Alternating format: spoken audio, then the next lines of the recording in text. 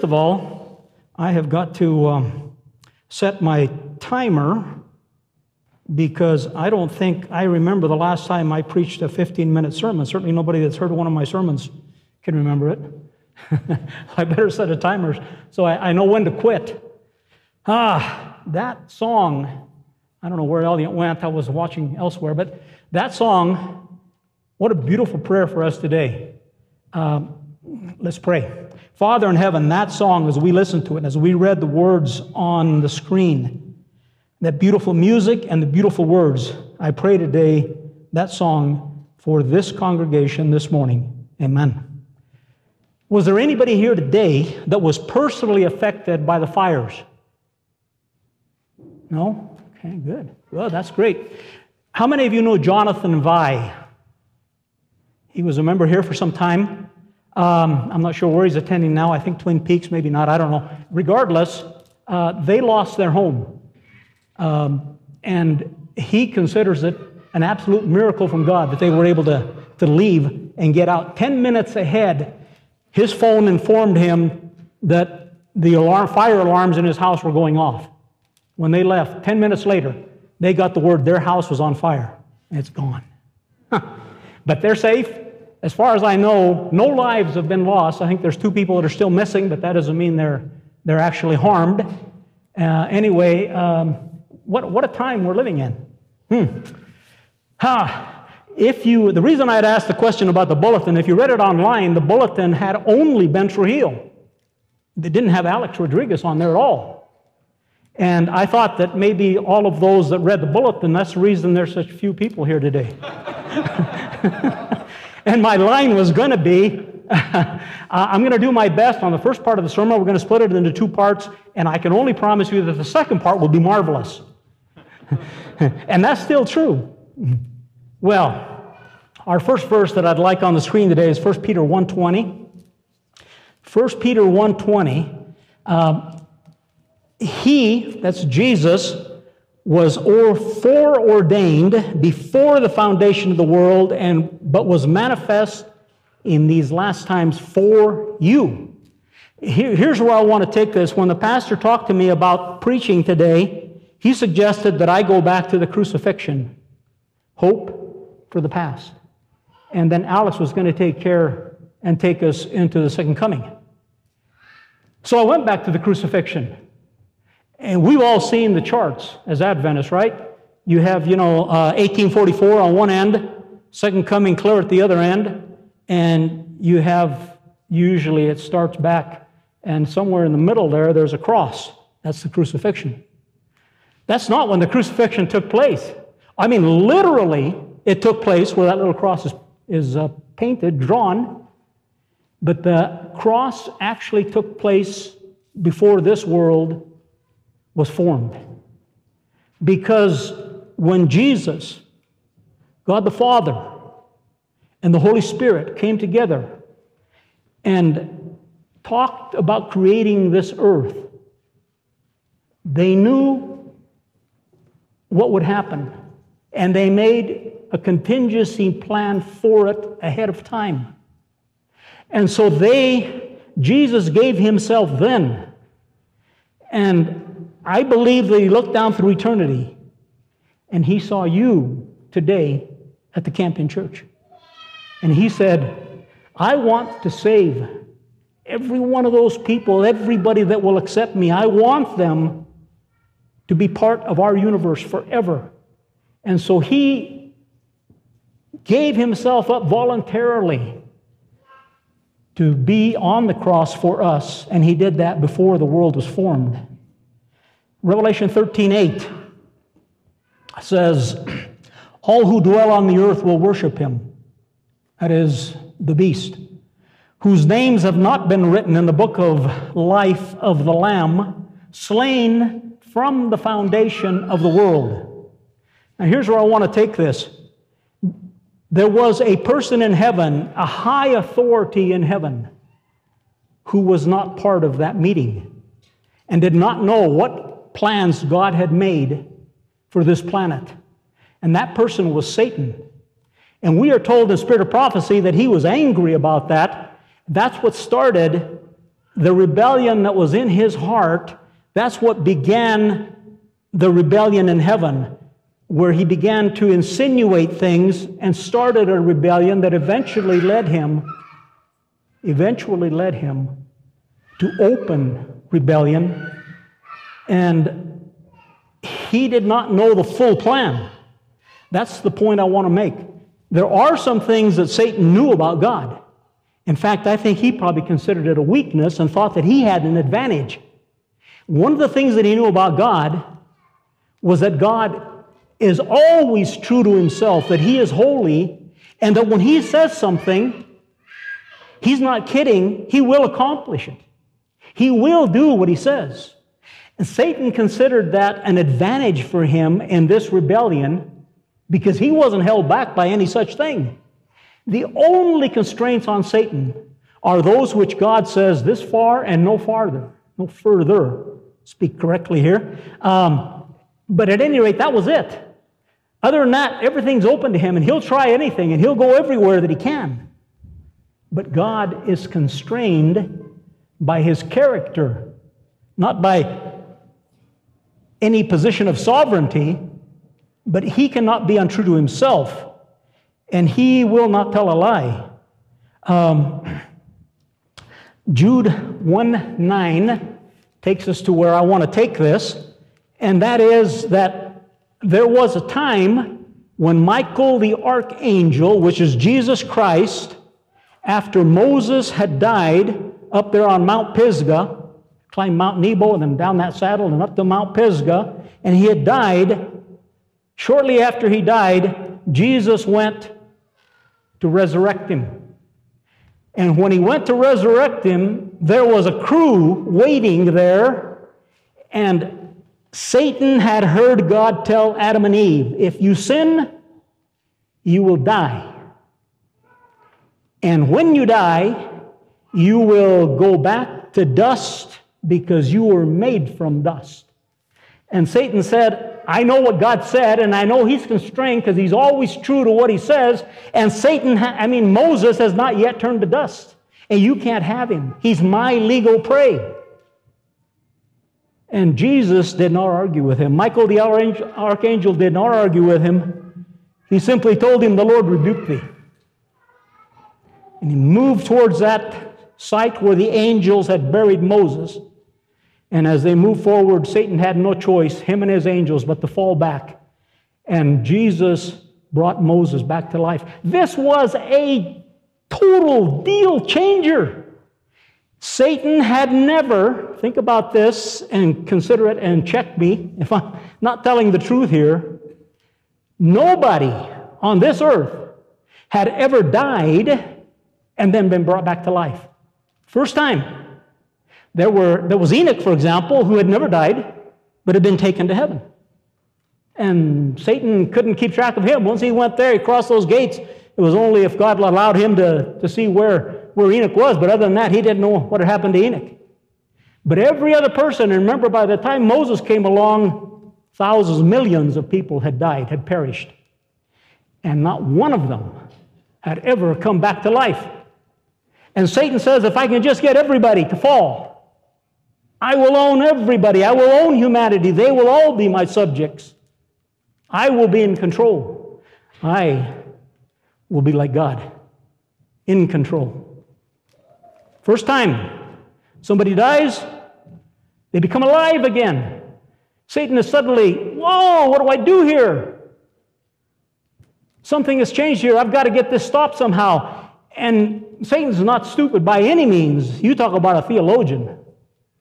All the revelation that he's been given, he starts to put things together. And he figures out that there is an atonement that is going to be made. Because that cross that happened on that chart where that little cross is drawn, that simply formalized what Jesus had done back at the foundation of the earth. Before this earth was put into use and life formed on it and everything made beautiful, Jesus had given himself to that cross. Now, he could have failed, but he was absolutely committed, before this earth was committed, that he would pay the sacrifice for sin so that you and I could have eternal life. Satan figures this out. So when Jesus comes along, he's waiting for this child that's going to be born to devour him. Revelation 12, where it talks about the dragon, that great dragon. God is always true to his word. Numbers 23:19 said, God is not a man that he should lie, neither the Son of Man that he should repent. Hath he said, and shall he not do it? Or hath he spoken, and shall he not make it good? Now I want to go back to Moses again, because there's Moses. He had been God's faithful servant. Oh, he wasn't perfect. I mean, he starts out 40 years in Egypt, and then he makes a huge mistake, and he kills an Egyptian overseer, and he runs to Moab, and he's 40 years in the wilderness herding sheep. And then the last 40 years he spends following the call from God, which he resisted at first, and becomes the leader of the children of Israel to bring them out and take them into the promised land. And he is a faithful servant of God, but he made a mistake. And God, let me find my verse here so I can share it with you. In Psalms 95:11, it talks about the experience of the Israelites when they came out and they were not faithful to God. They were in constant grumbling and mumbling and rebelling. And God said, unto whom I swear in my wrath, they shall not enter into my rest. Hebrews 4:3 says, for we who have believed enter that rest, just as he had said, as I swore in my wrath, they shall not enter my rest, although his work were finished from the foundation of the world. We who have believed. And when Moses and Aaron make that fatal mistake of striking the rock twice, in Numbers 20:12, the Lord spoke to Moses and Aaron. He said, because you believed me not, to sanctify me in the eyes of the children of Israel, therefore you shall not bring this congregation into the land. So God was true to his holiness and to what he had said. Moses and Aaron must die in the wilderness. They cannot enter the promised land. They cannot lead the people in, because God is holy. And even though that seems like such a small thing after all the faithful service, but Moses, God knows what he's going to do. Moses' body won't even see corruption, and Jesus comes and resurrects him from the grave. That is my hope in the crucifixion, because Moses is the forerunner. If you've lost loved ones and they're in the grave, God has promised, and he has given us an example, and he is ready to bring our loved ones back at the resurrection morning. And if you pass away, I don't know how many friends I have lost this year to one thing or another, but I have every hope that I will see them again. And it is all based on this that took place at the crucifixion, before the foundation of the world, when Christ gave himself. There's an interesting quote from Ellen White where she says that it was a mystery in heaven and it was a painful process that we cannot understand. When Jesus made that decision in heaven, he made that decision for you and I.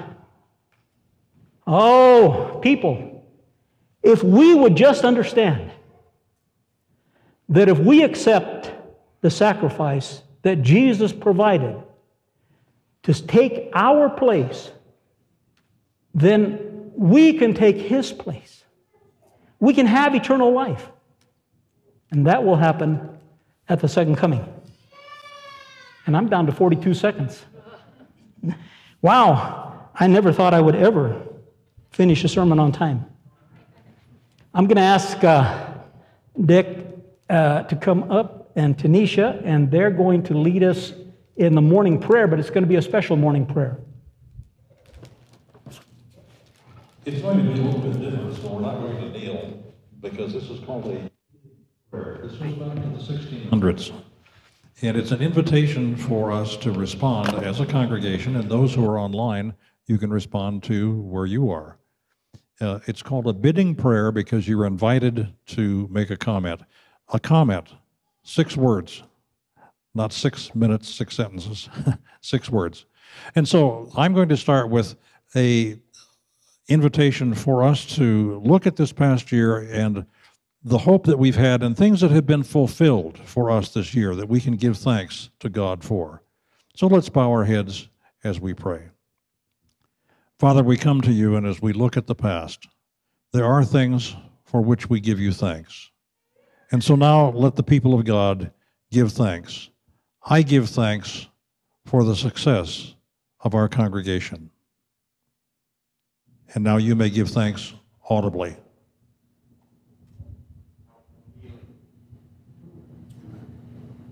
Safety on the road.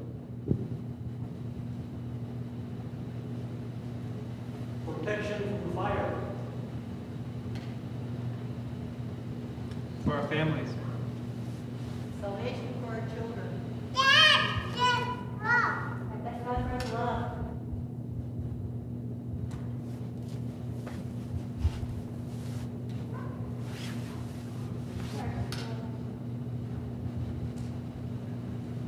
It's forgiveness.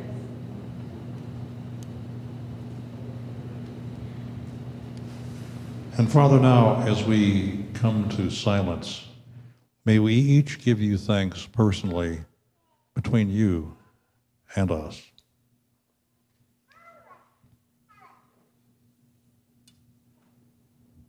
And Father, we do give you thanks because we have had hope fulfilled by your love. And now, hear us as we pray for the needs of the future where our hope is in you. And Father, I would like to start this prayer time with scripture, reading from Isaiah 40, starting with verse 28. Have you not known? Have you not heard? The everlasting God, the Lord, the creator of the ends of the earth, neither faints nor is weary. His understanding is unsearchable. He gives power to the weak, and to those who have no might, he increases strength. Even the youth shall faint and be weary, and the young man shall utterly fall. But those who wait on the Lord shall renew their strength. They shall mount up with wings like eagles. They shall not run and not be weary. They shall walk and not faint. And so, Father, you have given us this hope for the future. Father, you have given us your word. And today I ask that you hear our prayers as we ask for blessings on this new year that you have given us, that you have given us the opportunity to step forward into this new year serving you. Please join me.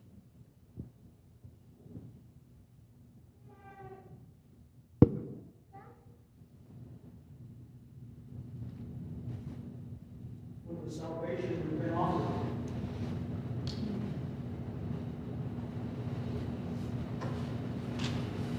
For the hope of reaching out to friends and family.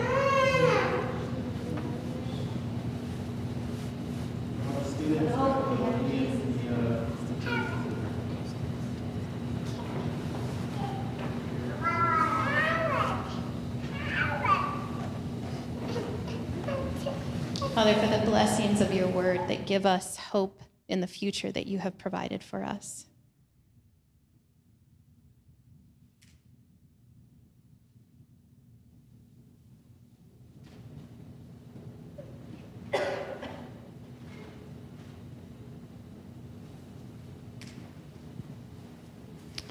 For those that have a silent blessing that they would like to lift up to God now, we ask that you do that. And for those who are at home as well.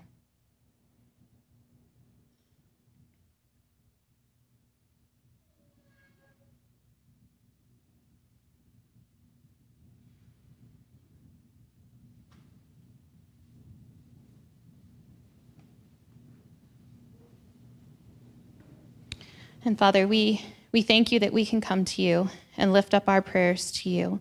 We thank you that you hear us and that you will bless us according to thy will. And so, Father, as we move forward in this year of 2022, As we move closer to your second coming, may we hold on to the blessings and the promises that you give us each day. We pray this in Jesus' name. Amen.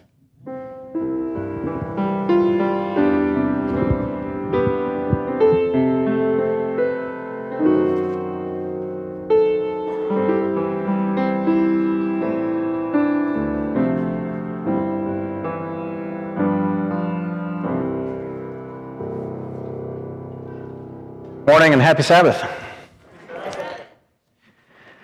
So Ben, what do you get when you ask an evangelist to come up front? It's not a 15-minute sermon.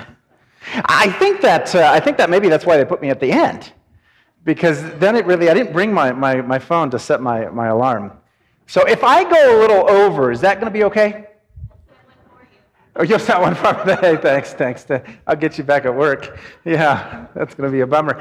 Where are you going to go? There's nowhere to go. It's snowing outside. You can't even barely move. I mean, we ought to just camp here. Did I ever tell you that I really don't like the snow?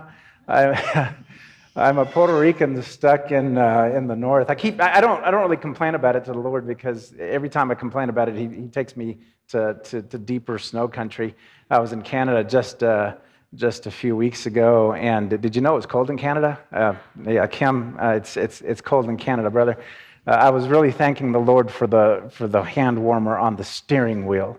Didn't ever think I'd need one, but man, I tell you what, that is just a blessing from God.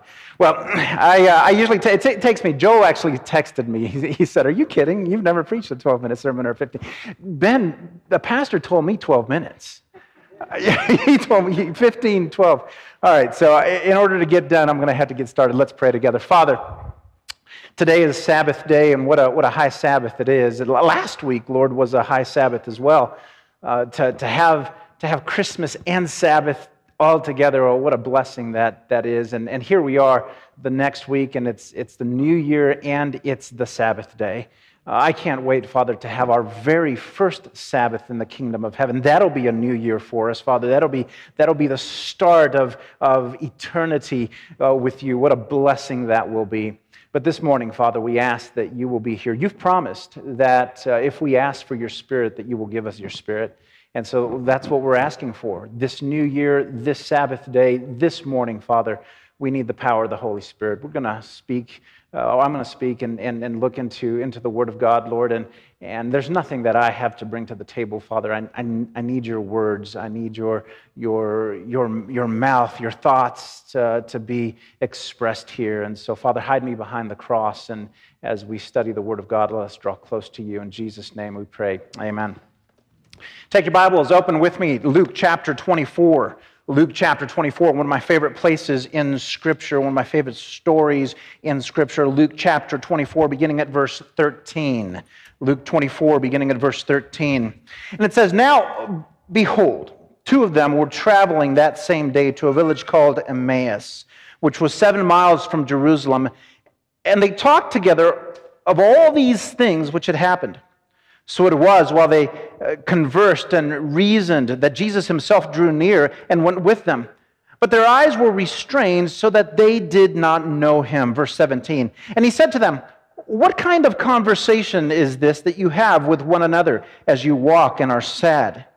Then one whose name was Cleopas answered and said to him, 'Are you the only stranger in Jerusalem? And have you not known the things which happened there in these days?' And he said to them, 'What things?' So they said to him, 'The things concerning Jesus of Nazareth, who was a prophet, mighty in deed and word before God and all the people. And how the chief priests and our rulers delivered him to be condemned to death and crucified him.'" And verse 21, here's where I want to go. Verse 21, listen to this statement very, very closely. Luke 24, verse 21, here it is. "But we were hoping," we were talking about hope today, "but we were hoping that it was he who was going to redeem Israel." We were hoping that it was he who was going to redeem Israel. 4,000 years of history or so, the Bible has been talking about the coming of the Messiah. The fact that one day the Lord would come, God would come, the Messiah would come, the Redeemer would come, the Savior would come. God would send somebody to get us out of this mess, pick us up out of the mire, and somehow save us. And here, all of a sudden, the disciples have met this particular man. He's a prophet, they believe. He's powerful in word and deed. And in their minds, they're thinking, this must be the Messiah. In fact, he himself has said he is the Messiah. And so excitement has grown in their hearts. They want the Messiah to come. They've been waiting for the Messiah to come. All of a sudden, they're thinking to themselves, the Roman captivity is over. All of the stuff that we have been facing for the last many years, it is all over. We will one day again be the great nation that we are supposed to be. Thank goodness the Messiah is here. And then, that hope is crushed. That light is pulled out. The carpet is pulled right from under their feet. And Jesus is crucified. And now hope is gone. Hope is broken. Maybe you feel like that. Maybe you're sitting here today and you feel like hope has just been stolen from you. This has been the terrible last 2 years. I mean, as you said, Ben, how many people have passed away? Friends, we can all count friends that we have known and acquaintances that have passed away over this pandemic and other things. And the stuff that's happening in Boulder, when's the last time that you heard of at least 600, if not 1,000 homes burning down overnight, just like this? And the violence and all the things that are happening around the world, it's like every single day there's another shooting. Not to mention the very stuff that is tearing us apart and beating us down every single day. Our lives are falling apart and hope seems to be extinguishing. It seems to be disappearing. Where is God in this mess? Maybe you're sitting here today thinking, I don't have much hope left. And that's what the disciples were sensing as they walked on the road to Emmaus, not knowing who to believe and what to hold on to. Hope is gone. I love this story because it really captures the essence of the human heart and the reality of humanity, the reality of that we are in sin, in so much sin that there really is not much hope. Turn with me in your Bibles to Ezekiel. I even marked my verses so I can quickly switch over and try to make that 15-minute. Ezekiel chapter 16. This is the way that the human state is described in Ezekiel chapter 16. Looking at verse 4. Ezekiel 16, verse 4. As for your nativity, on the day you were born, your navel cord was not cut, nor were you washed in water to cleanse you. You were not rubbed with salt, nor wrapped in swaddling cloths. No eye pitied you to do any of these things for you, to have compassion on you. But you were thrown out into the open field when you yourself were loathed on the day that you were born. Friends, that is a clear description of who we are and what we're facing here on this earth. We're a little baby, a little child, born and not cleaned up, thrown into the wilderness. Thrown to ourselves. We can't do anything for ourselves. We can't clean ourselves. We can't dress ourselves. We're just thrown out. That is the state of the human heart. That is the state of the human self. We're so sinful, the Bible says, that we can't do anything for ourselves. And when the disciples were walking onto the road to Emmaus, this is the concept that they were understanding. They were seeing themselves in the mirror. We have no hope. We have no future. What will happen to us if this is not the Messiah? What will happen to us? I mean, what are we expecting then? Here comes a prophet, mighty in word and deed. He can heal the sick. He can multiply loaves and fishes. He can raise people from the dead. And if he couldn't stand against the leaders of the Jews and they crucified him, then what kind of hope do we have?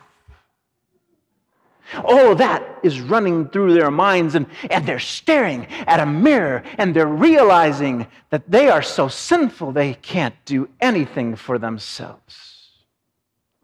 Maybe you're asking yourself that same question today. What's your future like? Do you have a future? Everybody's asking themselves that right now.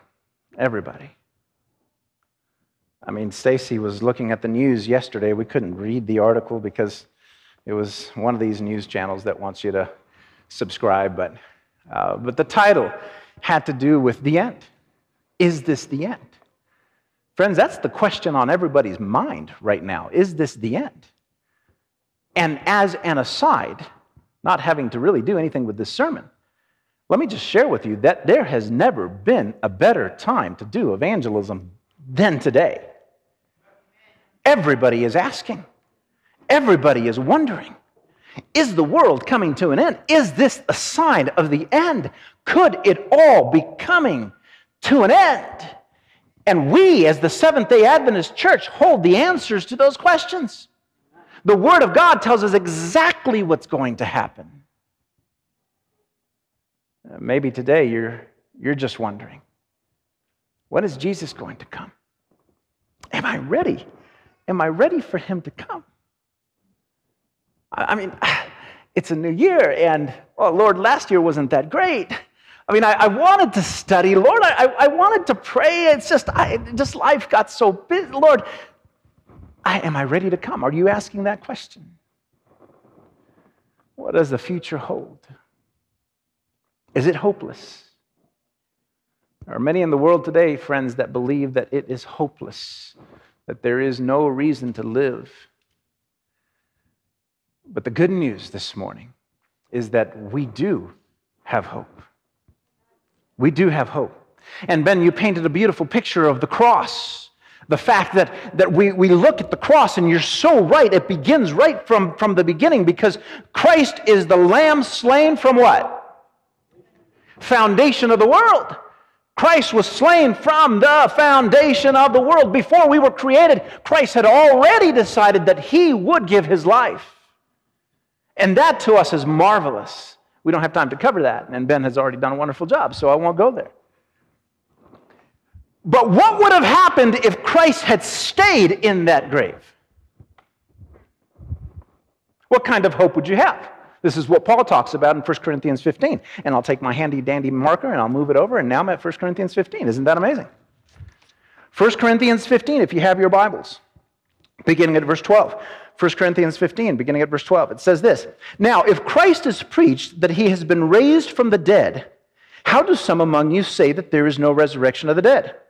But if there is no resurrection of the dead, then Christ is not risen. And if Christ is not risen, then our preaching is empty, and your faith is also empty. Yes, and we are found false witnesses of God, because we have testified of God that he raised up Christ when he did not raise up I'm getting old, and now I can't read my own Bible.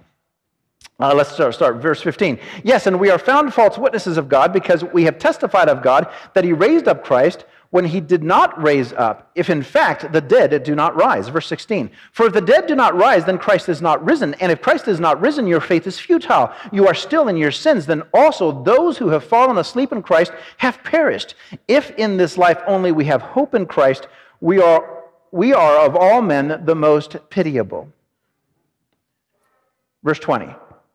But now Christ is risen from the dead and has become the firstfruits of those who have fallen asleep.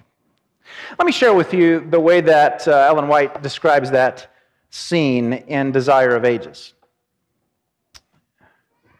This is page 779, Desire of Ages 779.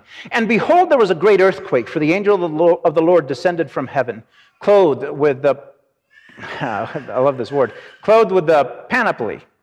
Is that right? Panoply? What a funky word. Clothed with the panoply of God, this angel left the heavenly courts. The bright beams of God's glory went before him and illuminated his pathway. His countenance was like lightning, and his raiment white as snow. And for fear of him, the keepers did shake and become as dead men. Now, priests and rulers, where is the power of your guard? Brave soldiers that have never been afraid of human power are now as captives taken without sword or spear. The face they look upon is not the face of mortal warrior. It is the face of the mightiest of the Lord's host. The messenger is he who fills the position from which Satan fell. It is he who on the hills of Bethlehem proclaimed Christ's birth. The earth trembles at his approach. The hosts of darkness flee. And as he rolls away the stone, heaven seems to come down to the earth. The soldiers see him removing the stone as he would a pebble and hear him cry, Son of God, come forth. Thy Father calls thee. They see Jesus come forth from the grave and hear him proclaim over the rent sepulchre, and I love this, I am the life and the resurrection. As he comes forth in majesty and glory, the angel host bow low in adoration before the Redeemer and welcome him with song and praise. Listen, friends, this morning we have hope. We have a great hope because our great God, the one who was slain from the foundation of the world, didn't just die and stay in the grave. No, no, no, no. He is the resurrection and the life. In fact, Jesus says, I lay my life down and what? You don't remember that verse? Come on now. I lay my life down and I take it back again. That's the God that we serve. Christ himself says, I will lay my life down and I will take it back again. The good news of Scripture, the good news of the hope that we have is that the grave could not hold Christ. He has come out of the grave, he is alive and well, and we serve a living God. It's that living God that in times way beyond, in the before, said, I am going to create each one of us in here. He saw you, he loved you, and he said, I cannot live without them. And he created us even though he knew that we were going to sin. It was that God that said, I will not only create them, I will also, from the foundation of the world, give my life for them. And so we are told in Romans that before, while we were still sinners, Christ did what? He died for us. And it is that same God that came just in time. What chapter in Daniel tells us exactly when Jesus was going to come? Daniel chapter 9. If you don't remember that, read it at home tonight. Daniel chapter 9 tells us exactly when Christ would be here, and Christ came on time. Just like he said he would, he came. And just like he said he would raise up from the grave, he rose up from the grave. And just like he's promised he will come again, guess what? He will come again. We are a people of hope, friends. We hope not in things that we don't know anything about. God has given us all of Scripture so that we can know and be prepared for what is coming. And that is Jesus Christ. In closing, because I've only been preaching for about 7 minutes now. In closing, here's what I've done. I got to thinking about the second coming of Christ and what this would look like and the story in the Bible, and I thought, what if I just grabbed a bunch of verses and just a little bit here, the Bible tells us here a little, there a little, and what if I just mashed those up into like one concise little story? What would that look like? And that's what I did. I sat around and I was like, well, I like that verse. And I think that verse goes first. And I think that this verse, some of you that are theologians, you might come back later and argue with me. Well, I really think that's fine. So I'm not going to give you all the verses because then it would break the flow. You can come to me later and I can email them to you or whatever. But what I've done is I've just mashed a bunch of verses in the Bible together, and I'm just going to try to read down through them and just read the story. The story of redemption, the story of the end. And this is what it looks like. I'll tell you where we're starting. We're starting in Daniel 12, 1a. That's the first part of Daniel 1. Here it is. At that time, Michael shall stand up, the great prince who stands watch over the sons of your people. And a loud voice came out of the temple of heaven from the throne saying, it is done. I am the Alpha and the Omega, the beginning and the end. I will give of the fountain of the water of life freely to him who thirsts. He who overcomes shall inherit all things, and I will be his God, and he shall be my son. But the cowardly, unbelieving, abominable, murderers, sexually immoral, sorcerers, idolaters, and all liars shall have their part in the lake which burns with fire and brimstone, which is the second death. He who is unjust, let him be unjust still. And he who is filthy, let him be filthy still. He who is righteous, let him be righteous still. And he who is holy, let him be holy still. And behold, I am coming quickly, and my reward is with me, to give to everyone according to his work. And he called to the man clothed with linen, who had the writer's inkhorn at his side. And the Lord said to him, Go through the midst of the city, through the midst of Jerusalem, and put a mark on the foreheads of the men who sigh and cry over all the abominations that are done within it. There shall be a time of trouble, such as never was since there was a nation, even to that time. And at that time your people shall be delivered, everyone who was found written in the book.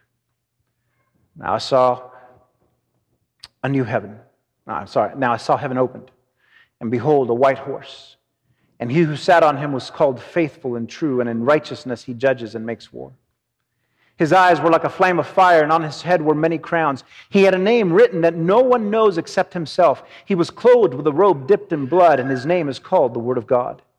And the armies in heaven, clothed in fine linen, white and clean, followed him on white horses. Now out of his mouth goes a sharp sword, that with it he should strike the nations, and he himself will rule them with a rod of iron. He himself treads the winepress of the fierceness and wrath of Almighty God. And he has on his robe and on his thigh a name written, King of Kings and Lord of Lords. Then the sky receded as a scroll when it is rolled up. And every mountain and island was moved out of its place. And the kings of the earth, the great men, the rich men, the commanders, the mighty men, every slave and every free man hid themselves in the caves and in the rocks of the mountains, and said to the mountains and rocks, Fall on us and hide us from the face of him who sits on the throne and from the wrath of the Lamb. For the great day of his wrath has come. And who is able to stand? And the Lord said in my hearing, Go through the city and kill. Do not let your eyes spare, nor have any pity. Utterly slay old and young, maidens and little children and women. But do not come near anyone on whom is the mark, and begin at my sanctuary. So they began with the elders who were before the temple. The Lord himself will descend from heaven with a shout, with the voice of an archangel, when the trumpet of God, and the dead in Christ will rise. And many of those who sleep in the dust of the earth shall awake, some to everlasting life, some to shame and everlasting contempt. Those who are wise shall shine like the brightness of the firmament, and those who turn many to righteousness like the stars forever and ever. Then we who are alive and remain shall be caught up together with them in the clouds to meet the Lord in the air, and thus we shall always be with the Lord. And I love this part. This is, of course, Revelation chapter 21 coming up. You know this part very well. Revelation 21, Now I saw a new heaven and a new earth. For the first heaven and the first earth had passed away, also there was no more sea. Then I, John, saw the holy city, New Jerusalem, coming down out of heaven from God, prepared as a bride adorned for her husband. And I heard a loud voice from heaven saying, Behold, the tabernacle of God is with men, and he will dwell with them, and they shall be his people. God himself will be with them and be their God. And God will wipe away every tear from their eyes, and there will be no more death, nor sorrow, nor crying. There shall be no more pain, for the former things have passed away. Then he who sat on the throne said, Behold, I make all things new. And he said to me, listen closely, he said to me, Write, for these words are, two words, true and faithful. Write, for these words are true and faithful. Listen, friends, this morning, God's promise is that the hope that we have is true, and we can have faith on it. We can have faith in a God that loves us so much that he created us even though we were going to rebel.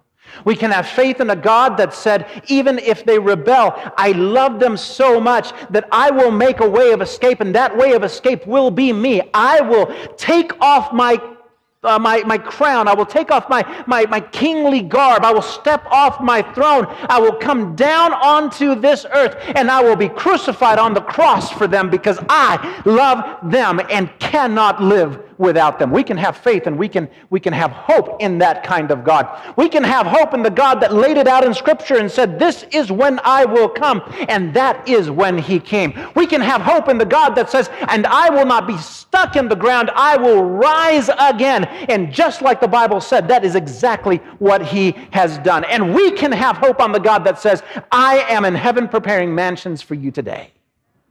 I am preparing mansions for you, and there is no one who should be left out, because I have made a place for every single person. This morning, friends, God has made a place for you. There is a house with your name, and it's a mansion, and it's beautiful. And there's a crown with your name, and he wants to personally put that crown on your head. Heaven will not be the same without you, friends. Heaven will not be the same. New Year's 2022, here's the decision that you have to make. It's really, really simple. Do you have hope in Jesus? Or do you put faith in yourself? That is really the battle of the great controversy. In whom will you trust? But as for me and my house, we will serve the Lord. If it's your desire to serve God this morning, I ask you to stand. Stand as I pray. Father, this morning, Lord, it's a high Sabbath, Lord. It is. It's a new year. It's a new year, and the closer, the more the years tick, the closer we get to your second coming, and we're looking all around, Father, and we're seeing right before our very eyes, Revelation 12, Revelation 13, Revelation 14, all of these things, prophetic things that you wrote, Father, all of this is happening before our very eyes, and we know for sure that soon and very soon, you will come back through the clouds of glory. And what a day that will be. Oh, Father, we want to be a part of that. We want to be in your kingdom. We want to walk the streets of gold next to the sea of glass, reach out our hand and eat from the tree of life. Father, we want to meet our loved ones that have passed away, our friends. We want to really get to know our guardian angel that we have really put through the ringer over the years trying to keep up with us. Father, we want to see the patriarchs. We want to see the other world. We want to live with you in eternity. We want to praise you from Sabbath to Sabbath. We want to sing with the choirs of angels that sang when Jesus was born. Lord, this is what we want. We're tired of this world. We're sick of the evil and the hate and the pain and the sorrow and the killing and the violence. Lord, we want you as Lord and Savior. And this morning, Father, we stand to make a public proclamation that we no longer want this world, but we want you. And so we ask, Father, that you will change our hearts. And through 2022, Father, that we will draw close to you and that you will draw close to us. And our prayer, Father, is that you will come soon and take us home. In Jesus' name we pray. Amen.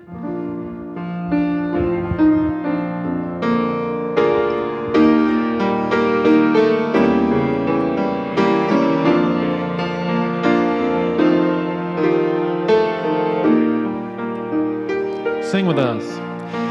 There's the wonder of sunset at evening, the wonder of sunrise I see, of the wonder of wonders that thrills my soul, is the wonder that God loves me. Oh, the wonder of it all.